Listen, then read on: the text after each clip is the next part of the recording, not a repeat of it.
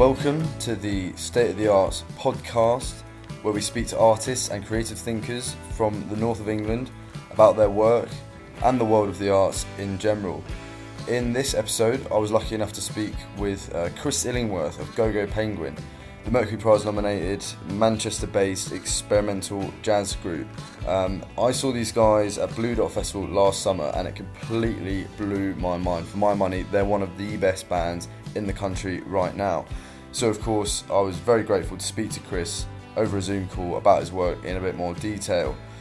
In June, the band released their fifth album at what is probably the most challenging time for the music industry and artists in years. I started off by speaking to Chris about what it was like releasing an album in the middle of such a bizarre moment in history.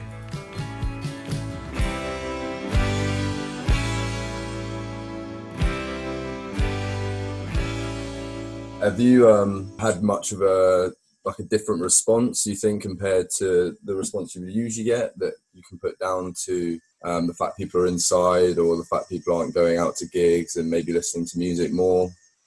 To be honest, I mean, the only way that I really get any sort of reaction or judge any reaction of it is by going out and playing it live. I never really involved myself with, with reading any reviews, or I don't look at the socials or any of that stuff. It's I just find it easy to kind of keep distanced from that, and it means I can keep doing what I want to do musically without letting that affect it.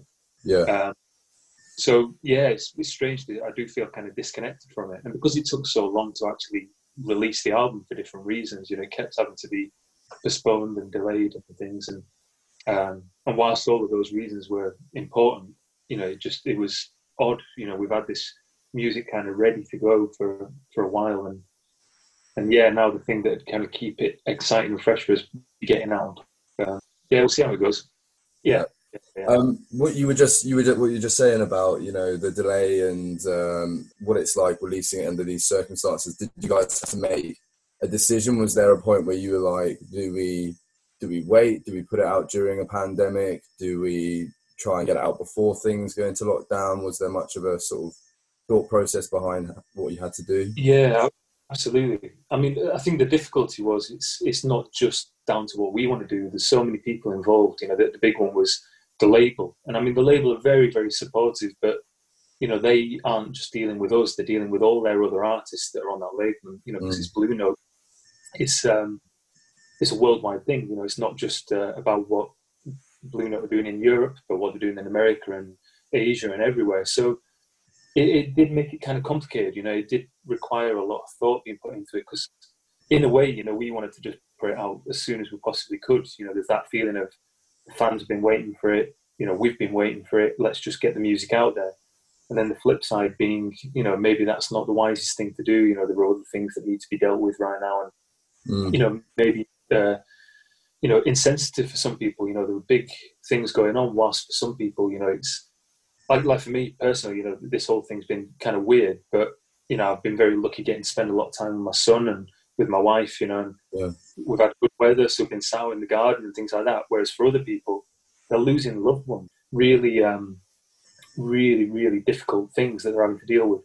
So it's that thing of balancing these issues, and it's a really tough one. I mean, like with the live stuff, we're still having to take that pretty much week by week, because every territory is different. Every country is dealing with these things in different ways. Every idea of how we can go out and tour changes day by day.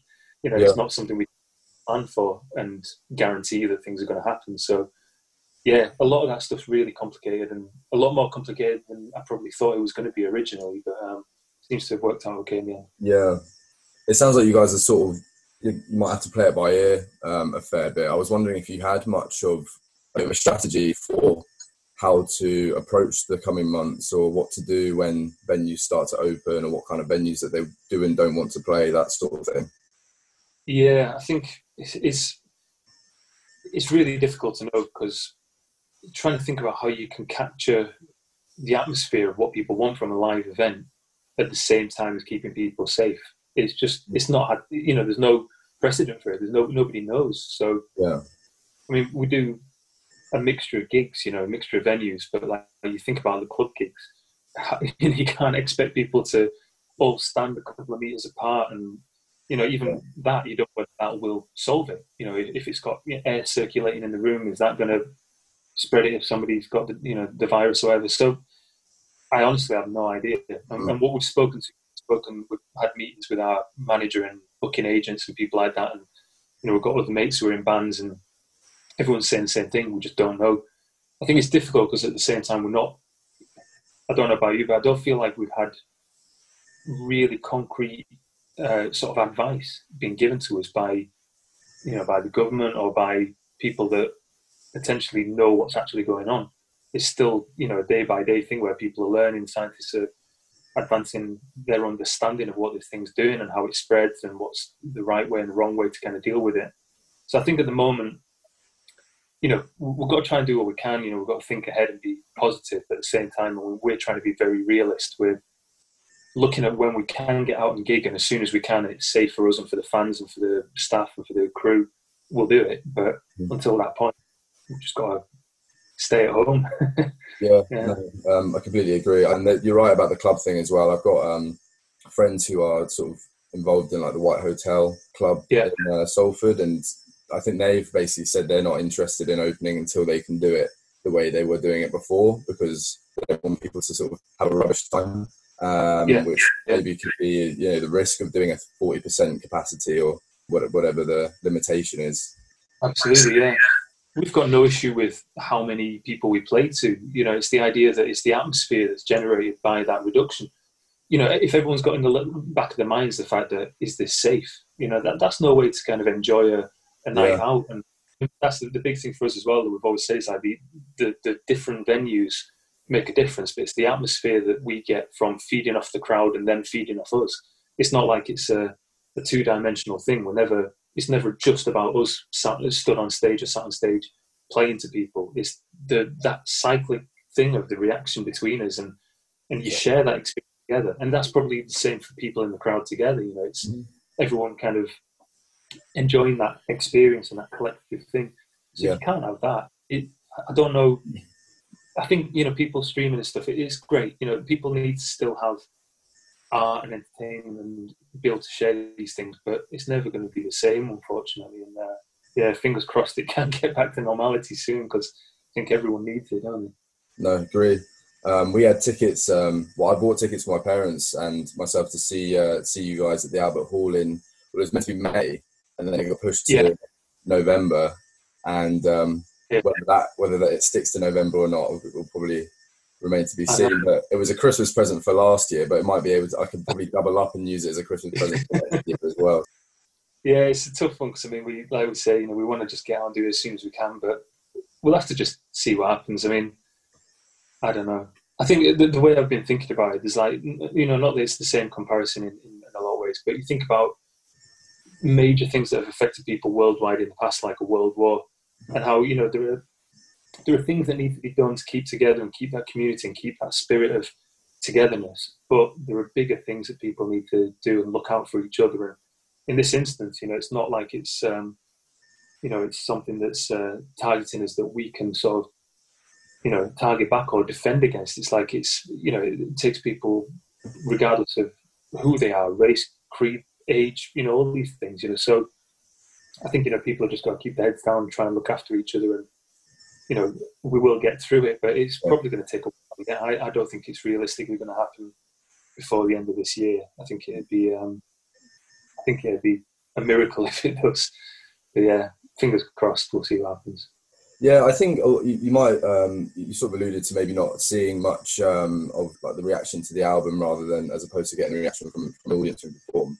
But I think because of the nature of the music you guys make and the quality of the album that you've just put out, whether you realise it or not, I imagine your album release was very comforting to a lot of people, and it's always really good to just get such quality music contributing in some way to people getting something out of this time.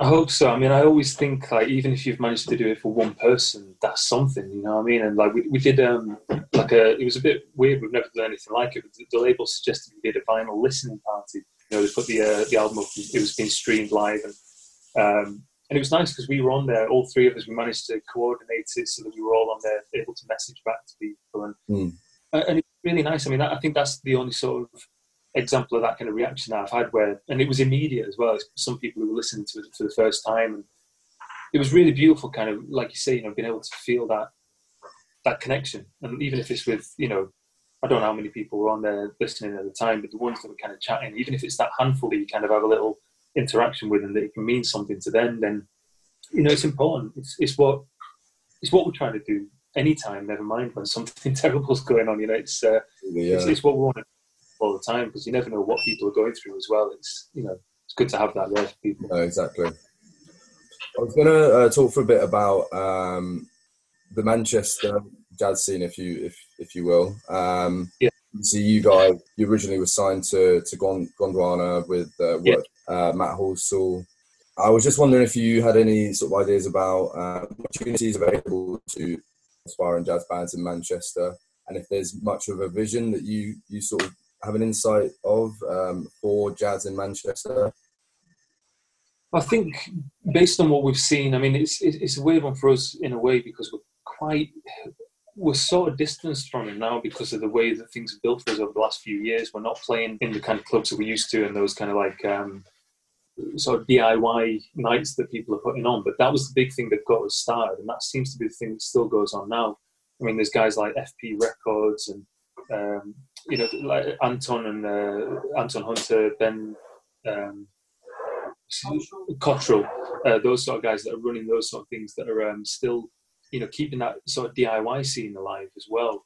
And that was the thing that got us started originally. That was like the thing that gave us that kickstart of getting some gigs. And in a city where there's a lot of music going on, but there isn't always at the time for us, there wasn't really the space where we could do what we were doing, where there were already nights that were just running that kind of thing, if that makes sense. I mean, I don't know, we are part of jazz. We've obviously got jazz influences, but it's one of many.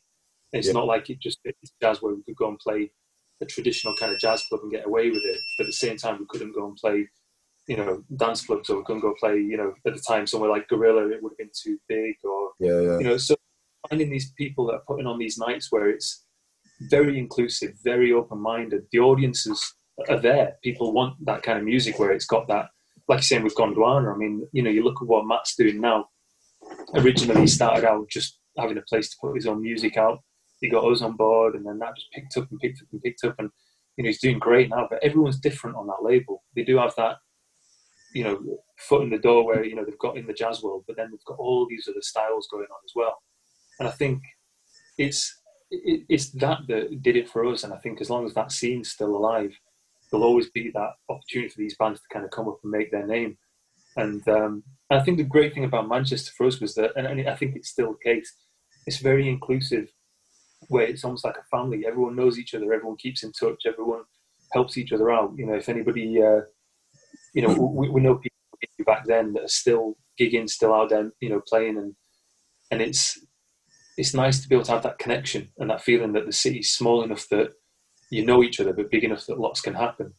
And I don't know what it's like, people, whether it's the same in places like London and that, but I think that's one of the big differences I think that might be happening, where it's close enough and the community's tight enough, and it, kind of feeds itself, it helps and keeps it going and supports itself a little bit. Yeah, do you ever feel a bit funny when people call you a jazz band? Do you prefer? I don't mind. Yeah, it's a weird one, because I think it used to almost.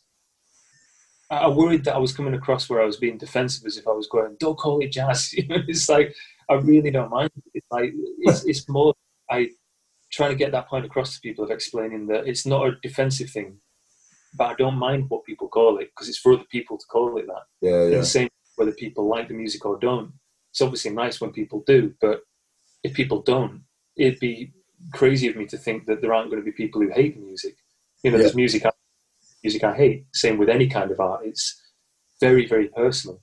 So I think in that same way, these sort of descriptions, they're useful to an extent, but, it's like when people talk about classical music. I mean, I'm from a classical background, but, it's classical music, and it kind of parcels up all this music that spans, centuries, that everything from, medieval music all the way through to really out there contemporary classical stuff. And it's useless as a description, to say oh, I like classical music or don't like classical music, doesn't really mean anything, because it's like, well, do you like everything ranging from, you know, the 1500s through to now? Yeah. And it's and the same with jazz. You know, you look at, you know, it's far less time that jazz existed, but it's so diverse, so, you know, chaotic in the way that it's evolved.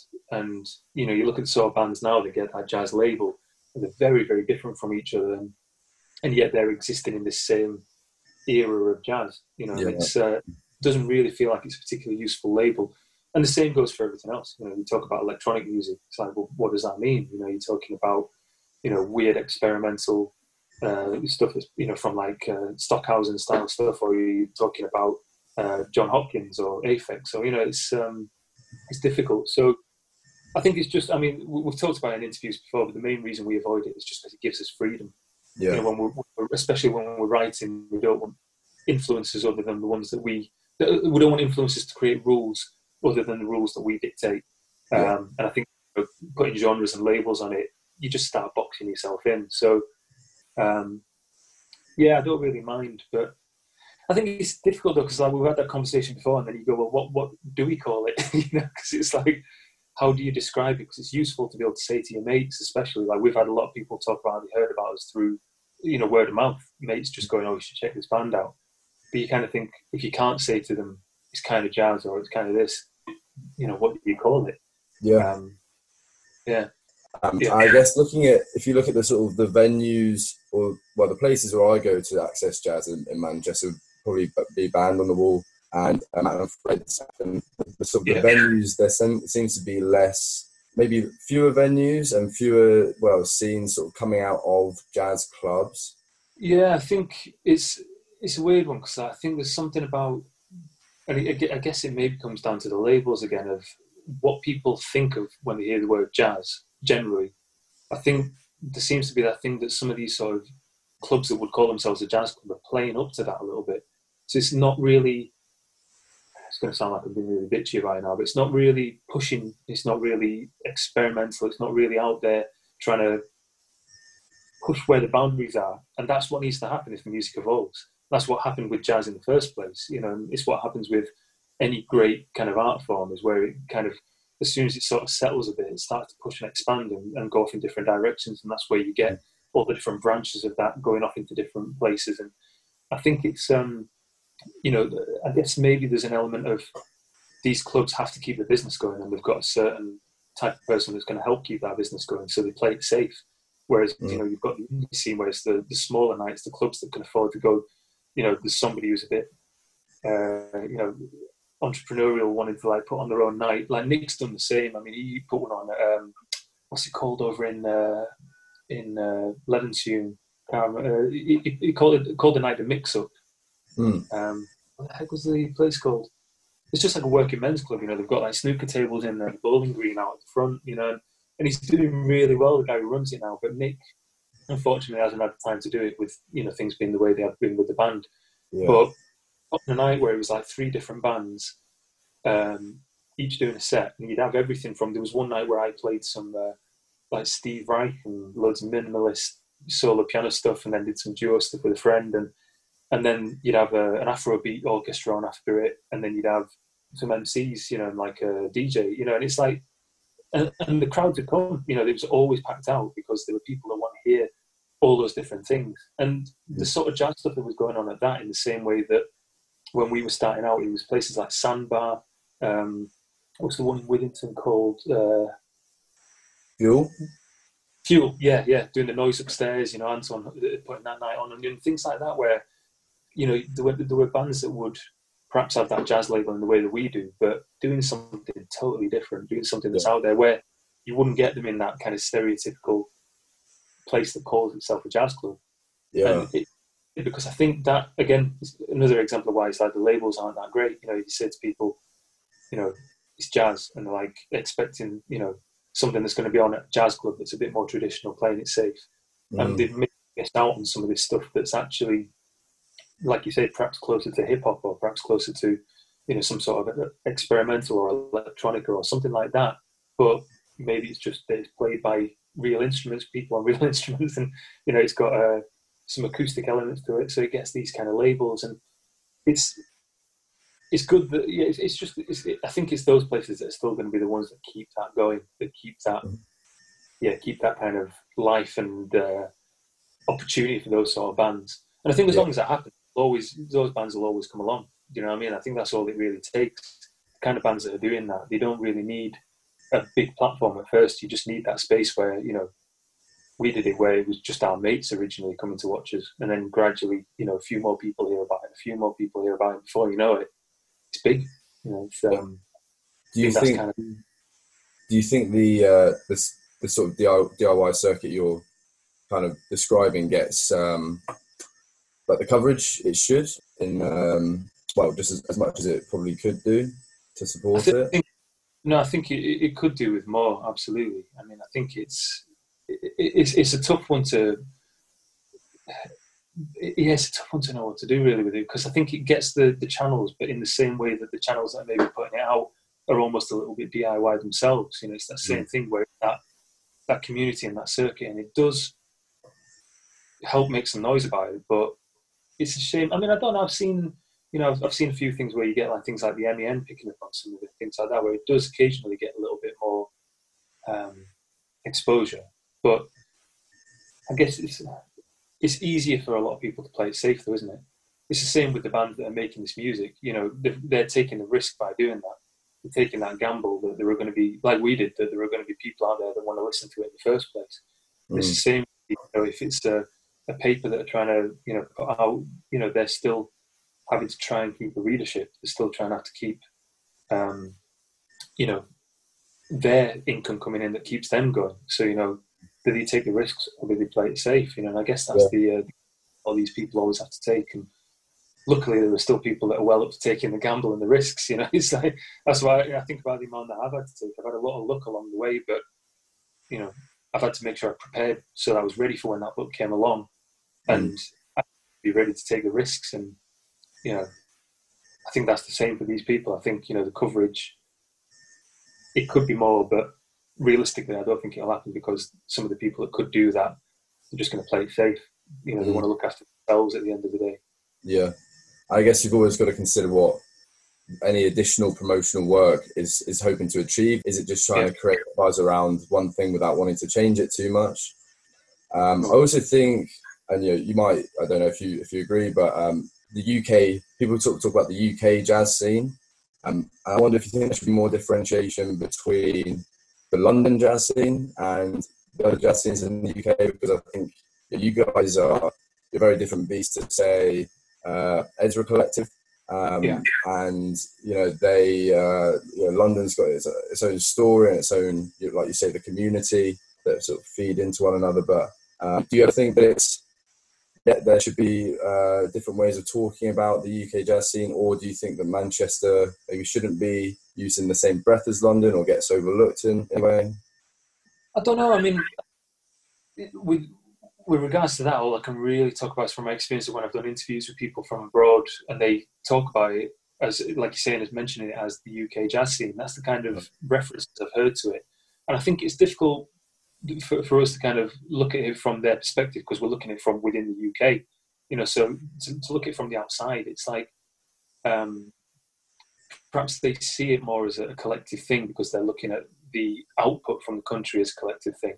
Whereas for us, you know, we're very much, you know, I mean, we're, you know, able to see what we're doing up in Manchester compared to what's going on in London. But I think a lot of that comes down to the fact that it's those external influences, and I think they're harder to see when you're the one having those influences kind of influence you. I can't think of the right words for that, but, you know, we've been asked, do you think living in Manchester plays a role in the way that your music sounds? And I think it probably does, but we don't recognise how necessarily. Yeah. And I think if we tried to really think about how it's doing that, I don't think we would really get to the depth of it, and that it would actually change anything and be of any benefit to us, because it's something that filters in and just becomes part of us individually and then part of the music. And I think potentially that's probably what's going on in London. It's, you know, it might be something about the we always have to joke that people ask us, do you think, the Manchester rain plays a part in it? That's like one that, when it's journalism from overseas, it's like, it's that stereotypical, it's always raining in Manchester. But maybe it does. Maybe, everything right down to the climate, the buildings, the architecture, the lifestyle, the people, all of these things could be playing a role. That's what all we're doing is essentially trying to draw from our experience in life, and those things will be playing a part. So I don't think there's any major benefit to it being differentiated from an outside point of view. I think if people want to call it a UK jazz scene, I think that's probably fine. I think within that, then, if people are interested enough, they'll start to break that down further. They'll start to look at it in more detail, in the same way that, if I was introduced to, like we've done quite a bit of playing over in Japan. We've done some gigs over there, and we've done some work with, sort of like hearing other jazz musicians in Japan, and then other musicians from different fields within Japan. And it's very, very different, and you can look at that as going, that's the Japanese scene. But then as you break that down further, as we've started to meet people out there, as we've started to look at the way that different bands are behaving, it's no different to what's going on here in terms of everyone's doing something a bit different. Everyone's got their own angle, everyone's got their own influences and their own background. And it's easy to look at it kind of from an outside perspective, just as one thing, and then not realising that there's all these different faces to it and different intricacies to it. So I think for the people that are interested enough to want to do that, they'll do that anyway. And I think aside from that, it doesn't really harm it, I don't think, to kind of go, here's a scene that belongs here, here's a scene that belongs here. Because maybe there are things that from an outside perspective as well seem almost quite across the board. Maybe there is something about the UK jazz scene that has a particular sound where we probably, like you're saying, we're very different from Ezra, with the way that we play. But from an outside perspective, maybe there's something about that makes it seem British. I don't know. Maybe it's just difficult for us to see because we're part of it. I don't know. No, yeah. I guess if you, as you say, if you're not conscious of any particular local or regional identity, then you're probably not going to be so aggrieved if someone's not, or they're not recognised as like a Manchester scene, or they're not trying to sort of identify differences between London and Manchester or Leeds or other parts of the UK. So I think with what you're saying there, definitely is like something to do with it, because like I think with what we do and where we draw influences from is so broad. We're not worried about it's interesting to know the culture and the kind of background behind it, but we're not bothered what that culture or background is. So if we find some music that's from Japan, or we find some music that's from Africa, or we find some music that's from London or wherever, if it's something that feeds us and gives us something that we can play off, or that we can find some fun or enjoyment or inspiration from, then we'll use that. That becomes a part of us. So I think that kind of means that we've got, the only identity we have is Go-Go Penguin, and I don't think we'd say that's, we know that we're from the north of England as people, but we don't think of the band that way. The band's something separate almost. We combine what we do individually, but then that becomes Go-Go Penguin. And we've always said that with the music, that's what we're trying to do in the way that we write. Everybody writes together, everybody contributes, there's no leader. Therefore, it becomes something separate to each of us individually. So I don't think there is that kind of cultural identity to the band. Obviously, we have one individually. I know, my culture, my background, and who I am. But yeah, maybe the band is something separate to that. So maybe its influences, perhaps that's maybe somehow how it comes across from an outside perspective. Perhaps, I'm not sure. Yeah. Yeah, it's interesting what you say about your influences, because if you see reviews of your work or descriptions of what kind of music you make, it's like, oh, they're as much they're as much Debussy as they do to Aphex Twin, and I've often wondered if there's anything that the three of you just don't like. Is there any genre that you're like, I'm not asked about that? There'll be loads of stuff.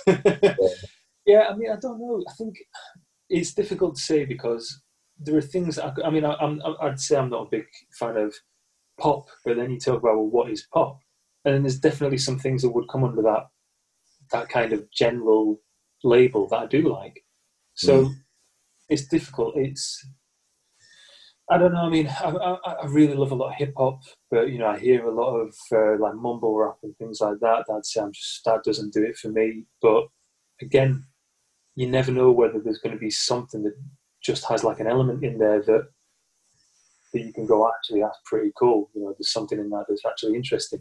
I started getting really into Kendrick Lamar over the last few years, and you know, there are elements of some of his music where he might use trap, you know, things like that, which again, if I listened to something that would heavily kind of define itself as trap, probably wouldn't be my kind of thing. But when he combines it with some of the elements that he does, maybe some, I mean, the way he rhymes, and then the way that he might incorporate stuff that's maybe more almost jazz, and maybe, you know, harking back to those kind of influences for him.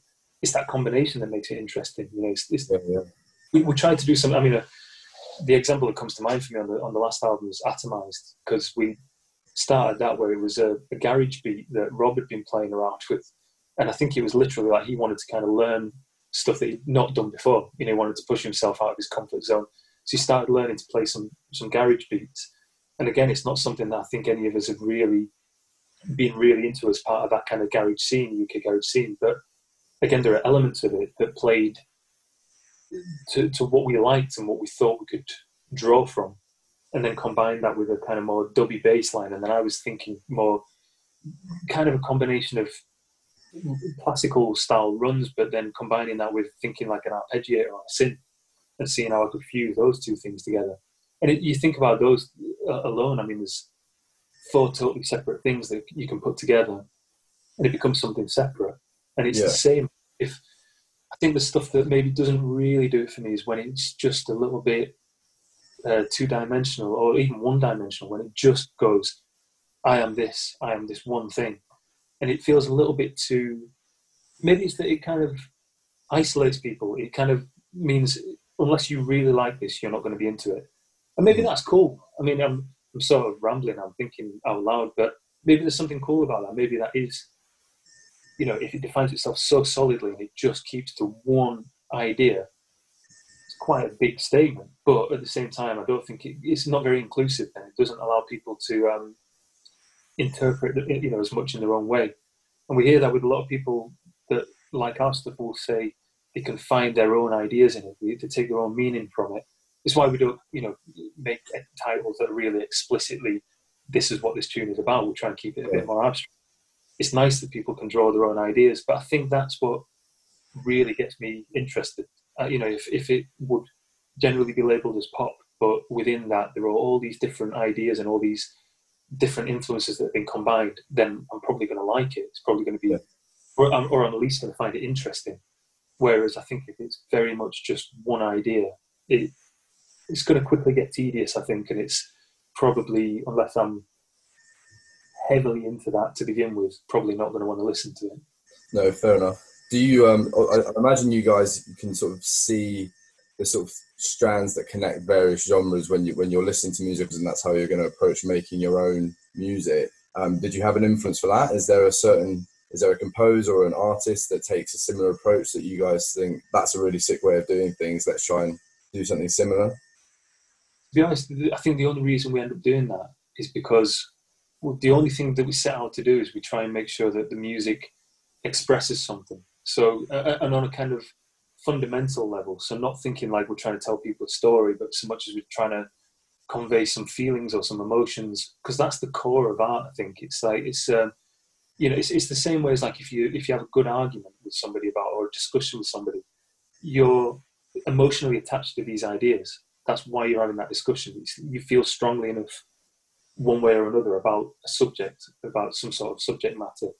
And I think that's what good art does. It presents that feeling, that idea, that thing ready for discussion, ready for people to go, I feel like this about it, or that makes me think about this, or it makes me picture this, or feel a certain way about something. And I think what we then try and do is, when we've got you know, we'll come up with a small idea or a sketch that then we think about that kind of, what that feels like, what it means, what it's kind of representing, and then use whatever we need. So if it feels like it wants loads of energy, then maybe subconsciously we start drawing from drum and bass, because we've listened to drum and bass, and it's, you know, the energy that can give, the drive that it has, the purpose of that music to make people dance, to make people want to get on the feet and move.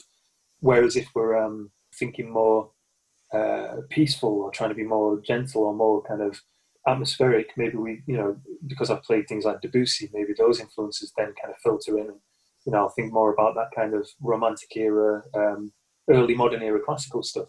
So I think we're using it because it's what is necessary to convey what we're trying to achieve. I don't think we consciously go, we like these kinds of music, let's pull from those influences. And I think when that does happen as a starting point, maybe, there was a starting point for Rob with that garage beat, even though he'd been learning those beats because he wanted to learn something new, because he wanted to kind of push himself out of his comfort zone. It wasn't because he was going, I want to write a tune that has a garage beat at the core of it. I don't think there was a fundamental starting point for it in that way. But that ended up filtering into a sort of thing where we went, it's quite a cool beat, it's got some really good energy to it. What feels like he wants to draw that energy to it. And because of the way that he was playing it, it was quite dark. So, we started kind of improvising some of this kind of dubby bass line around it, just because that has that darkness to it, that kind of depth to it. So yeah, it tends to be subconscious decisions, really. I know it sounds weird, but we never really discuss those things much. We just kind of play them more now. And I think a part of that's that we've known each other for as long as we have. So maybe, 5 years ago, we would have needed a discussion about some of that. We would have needed to sit and chat about it. Whereas now it's much more, we know each other, we know what we're trying to achieve together. But yeah, it tends to be, I think the best analogy I heard a while ago is it's the idea that if you're trying to build a piece of furniture, you use the tools that you need, not the tools that you have. So, you might have a chainsaw, but you're not going to carve a beautiful, intricate, table leg with a chainsaw just because you've got the chainsaw. So it's that idea that, you don't want to use things just for the sake of it. You think about what it is you're trying to achieve, and then find the things that you need to be able to achieve that. Yeah. You sort of referring to the garage beat, or like the is there any difficulty there when you're trying to recreate? Because obviously you're doing there's a lot of looping involved with what you guys do in order to, as you say, sort of like recreate electronic sound. Can that be difficult in a way that it is usually playing a usual instrument? Yeah, definitely. Yeah, I mean, one of the sort of in jokes on the last one when we were working on new stuff was the guys that keep saying to me, "Can you play that at the same time?" Because I kept playing so many layers at once, where, like you say, it was to give the impression of looping, or to give the impression of almost like sequencing. I'm a massive fan of Underworld and bands like that. And when I was a kid, and I didn't have the knowledge back then to realise how complex what they were doing was. So to be able to have a desk that they're able to kind of gradually filter in and trigger all of these pieces of hardware that are each making a different layer, they're each different piece. But I guess it's like an orchestra, isn't it? It's like they're the conductors, they're just bringing in these different parts of the orchestra, but it's just electronic. So that was always like a big influence of that idea of how can I do that at the piano. And I remember I had a teacher at college he said, when you're playing something on the piano, imagine you're in a full orchestra. Imagine, think about what instrument might be playing this top line. So is it brass? Is it trying to be really harsh? Is it trying to be really kind of crystal clear? Or is it more lyrical? Is it trying to be like the string section, playing really warm and really smoothly? And it was a really interesting idea to kind of think like that about an instrument that essentially is quite percussive. You press buttons and it literally has hammers. They call, so they've even called it hammers that are hitting the strings. It is completely a percussive instrument. And thinking about that as a vocalist, or as a string player, or as a percussionist, but a different kind, thinking of the piano as if you're playing the drums, So that then, when I gradually got older, I'd apply that to electronic ideas as well. So I was thinking, how can I play in a similar way to how Underworld would structure a tune, but playing the piano?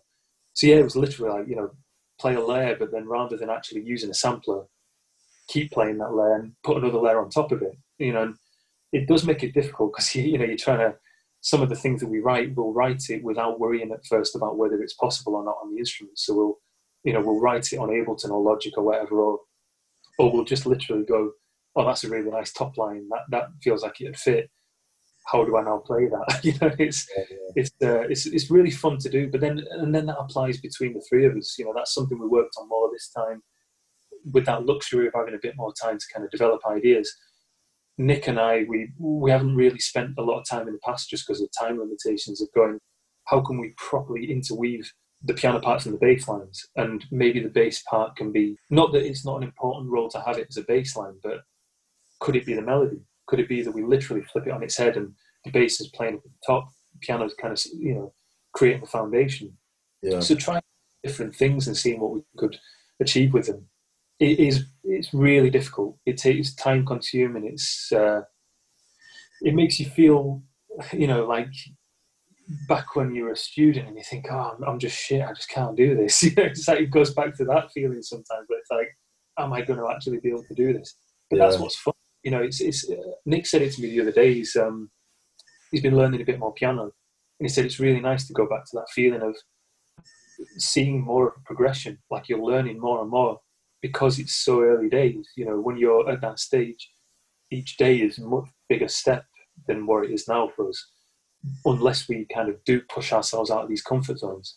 If we just kept practicing every day, we might get a little bit better. Maybe my fingers would be a bit stronger, could play a little bit faster, but what does that achieve? I'm not bothered about playing stronger and faster. I'm bothered about playing something that I've never played before and potentially somebody else has never played before.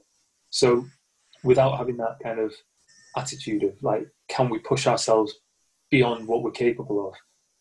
I think that's the important thing. That's what we keep trying to do. So it's difficult, but it's a lot of fun. Definitely a lot of fun. Do you guys ever think about experimentation with instruments, or do you guys just want to? Are you quite not content, but do you just want to sort of explore as much as possible with what you've already been playing with? I think you've kind of got it a little bit there. We do, but I think what we end up finding is, as an example, I mean, like for me, I love playing around with synths. I love experimenting with that, and there'll be ideas I'll maybe play, and I'll go, I wonder if I can do it on the piano. And that's what it kind of comes back to. It's not that we don't have a problem with using synths, but we don't feel like it's been necessary yet. And that's kind of been one of the, again, without discussing it and deciding upon it, but we've sort of ended up making it a bit of a rule that we don't do anything unless it's necessary. So what a tune may have originally sounded like, if you listen to kind of like the kind of early sketches of tracks, the amount of material that gets added to it is probably, it's not that it's less, but there's so much of it gets stripped away. All the things that are unnecessary, all the things that aren't essential, we take it away from the music, because if it's not doing anything, why keep it in there? If it's not meaning anything, why keep it in there? So, one thing I've been experimenting and finding more fun is using effects pedals, guitar and bass effects pedals, but using them on the piano. And even with that, Joe, the sound engineer, we spent, I don't know how long, trying every effects pedal we could get hold of. We had God knows how many, all plugged in, chaining them together and cycling different ideas, putting them through samplers, putting them into Ableton or whatever, trying to do post-production stuff with it on top of that. So much of it just didn't work. It didn't feel good. It didn't feel like it was adding anything that interesting to what was already there. And what felt more interesting was going, we've got an acoustic piano. What haven't I done with that piano yet? The easy kind of ways to look at it, you think about people like John Cage who started putting nuts and bolts in there. Same thing. That's like a 0.1% of what you can do with the instrument. It's there's an amazing guy called Clavicon who I don't think's got as big as he should in my eyes. I think he's brilliant, but he does a lot of prepared piano stuff, and it's mind blowing. I mean, the guy's got on one track he's got a pestle and mortar. I don't know which one's which, but like he's got the bowl part of it, and he's pressing it into the bass strings of the piano and playing with his other hand, and it sounds like jungle. It's like breakbeat, and it doesn't sound like a piano. It sounds like an electronic drum kit or a sequencer or whatever. Like it's absolutely mental. And he's using a few pedals, some random stuff that he finds. Like he does one with toy soldiers, he does one with blue tack, I think, sticking it into the strings, and it's amazing. And I mean, the thing is, those techniques aren't necessarily that great for us because the time it takes to prepare a piano, I can't do that in between every track. You know what I mean? So, but in the same way, it's the element of the kind of essence of that. It's like, what can we do that is just altering this instrument rather than going, I could just get a synth that could do that, or I could just get a a MIDI controller hooked up to a sampler that has all of these sounds already built in there. It just feels like, we joke about it saying it feels like cheating. It's not cheating. It's just, that would work for other people, and they would get enjoyment from that. I think I get more enjoyment out of the idea of, can I get up on stage with a classical instrument and make it sound like we're playing dance music? It's kind of fun. And I think there's just a lot more we can do with that yet. So it might be, we might get to the next album, we might actually just go, what we really want to use for this track is a synth, or Nick wants to play electric bass, or, it could be any of that stuff. But I just don't think we've quite reached it. In the same way with collaboration as well. We get asked about collaboration, and we're well up for the idea of it. But on one side, there's the time factor. We struggle for time when we actually can work. We're either, now is a weird exception, but, we're either gigging or recording usually.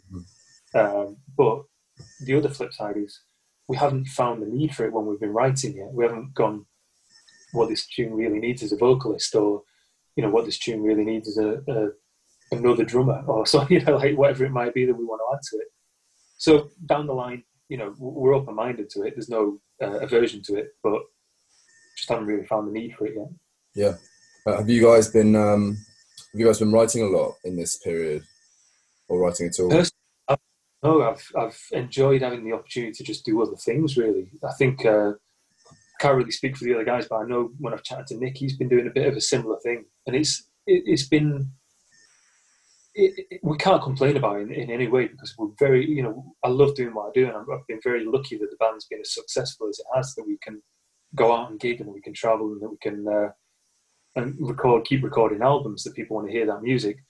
But it has meant that there's been a lot of sacrifices, and it's the same for a lot of artists. You make those sacrifices to do something that's hopefully important. You know what I mean? It's that's what that requires. But the flip side is, like I said, I've just had a boy. He was born last year. He's just turned 1 recently. I've had a lot of time to spend with him, and I think how important it's been around in that time, where potentially before, I was going to be away on tour for huge amounts of that time. So the silver lining has been, having all that time, seeing him grow, seeing him evolve and change, and his own little character. And then I've been doing, getting out and doing some gardening. It's something I've always wanted. Like, we only moved into this house last year as well. We decided that having a baby wasn't enough, so we moved house and recorded an album all at the same time. Just pile it all on at one go. But it's been nice having a garden. I've lived in flats before this, and been able to have a garden that we can kind of make our own.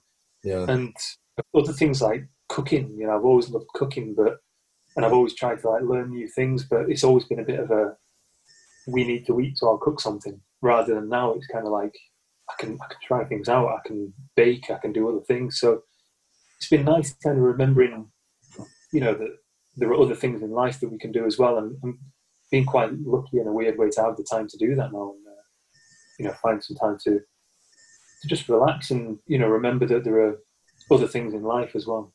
Yeah, no, great. If you want to, I don't know, sort of give some insight into what's happening over the next few months for you guys. I know you said obviously you just have to sort of wait and play it by ear. Definitely, yeah. I mean, we've got a sort of shared calendar set up that we, now and again there's dates in there that maybe got forgotten to be taken out of the diary, or that were potentially still supposed to be happening, but unfortunately have had to be cancelled. And it's gutting to see that, when it comes up and you think, oh, we'd have been at, we were going to be doing places like Brixton Academy this time, and Albert Hall again in Manchester, and it's in the same way. I am absolutely grateful to have all this time with my son and with my wife and all these things I'm doing, but we live to be in a band. That's what we've set out to do. That's what we've spent all our years trying to be good at and good enough to do, so that we can do what we do. And yeah, I can't wait. Fingers crossed. I don't know, like we said, when we've chatted before, I don't know how it's going to happen, but it will happen. I think the thing is, we've all just got to be patient. It's everyone's got to do what they can, and I think the main thing that people can do is be there for each other, be supportive, don't be, essentially don't be dick to each other, and remember that everyone's in it together, and just be patient. And when it all passes, people are going to want all of this as much as ever, more than ever. People are going to want that connection again. Like we're saying, it's not just about art and entertainment that people want. We want that shared experience. So, yeah, when we can do it, the minute we can and it's safe for everyone, we'll be doing it. Yeah, and that Albert Hall gig's going to be amazing, because I think it's an incredible venue as it is, but I can imagine you guys must feel that your sound is really suited to that sort of a place.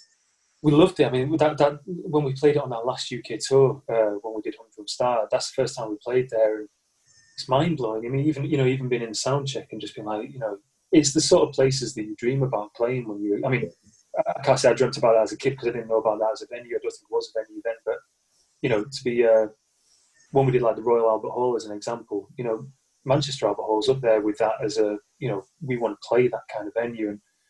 But in the same way, we say that about tiny little venues. There's a venue that, fingers crossed, things will pass and that it won't mean that these sort of venues are wiped out. But there's a venue in Czech Republic that we go to quite a lot now. Whenever we get the chance, whenever we've got a new album out, or whenever we want to just play a small gig, and it's called Jazz Club Tibet.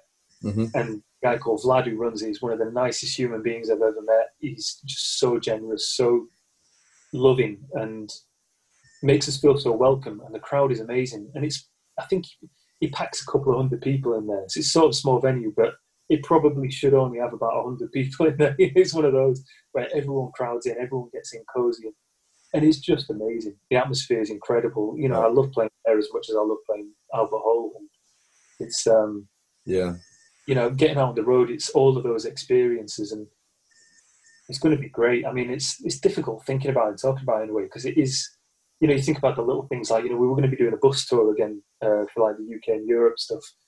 And I've only done a couple of them now, and it's so much fun. It's the sort of thing that is one of the things as a kid, I used to think you go to a gig and see the tour bus outside and be like, oh, how cool would it be one day to do a tour bus gig? And when we do it, we're a family. We have more crew with us because we can travel together. So you've got your lighting engineer with us, who we've been working with. We've got a monitor engineer who we've been working with, and you're a proper little family. It's like brothers and sisters, traveling and having a laugh and partying, and I miss it all. It's a real shame. But the big picture is there are bigger things going on right now. There's stuff that people are having to deal with, and if we all look out for each other, stay patient, it'll pass.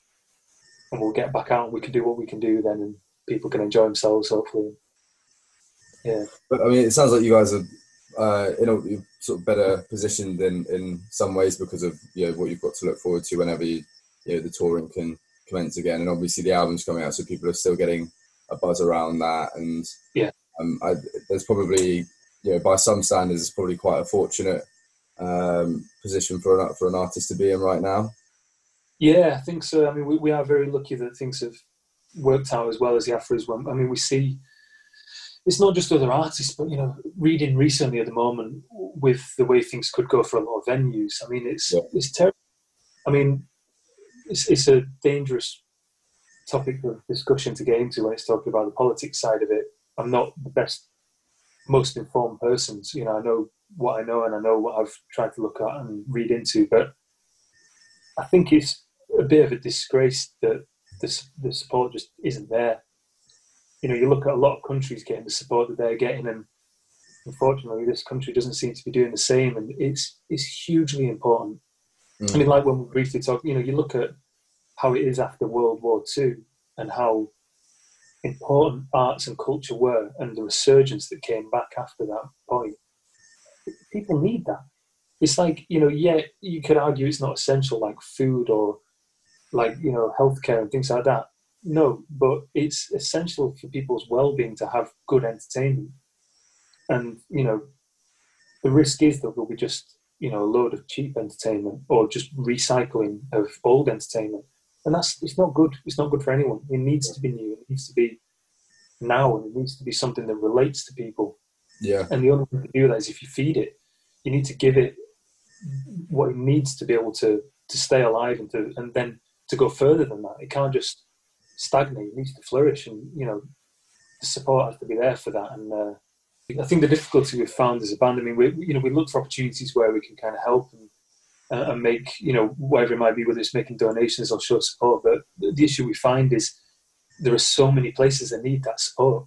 And ultimately, unless it's going to be dealt with in a more fundamental way by the government and by the people that are actually going to be able to make big change, it's going to be difficult. All the little guys can do all that they want, but unless those fundamental changes are made, I think it's going to cause a lot of problems. So, we'll keep doing what we can, and it's great that like saying people like yourself that are trying to make more awareness of it and trying to encourage support and build these kind of networks. I think it's really important, and it's the best that we can all do right now. Hopefully it'll make enough of a noise that people will listen as well. Yeah, definitely. Yeah. Cool. And hopefully we'll see Chris and the rest of Go Go Penguin on tour again very soon. Thanks a lot to Chris for speaking to the State of the Arts, and thanks to everyone who's listened to this podcast episode. I hope you've enjoyed it. We have more interviews on the way for you with some other fantastic Northern artists. And in the meantime, keep an eye on our site and our social media to stay up to date with everything happening with arts and culture in the North.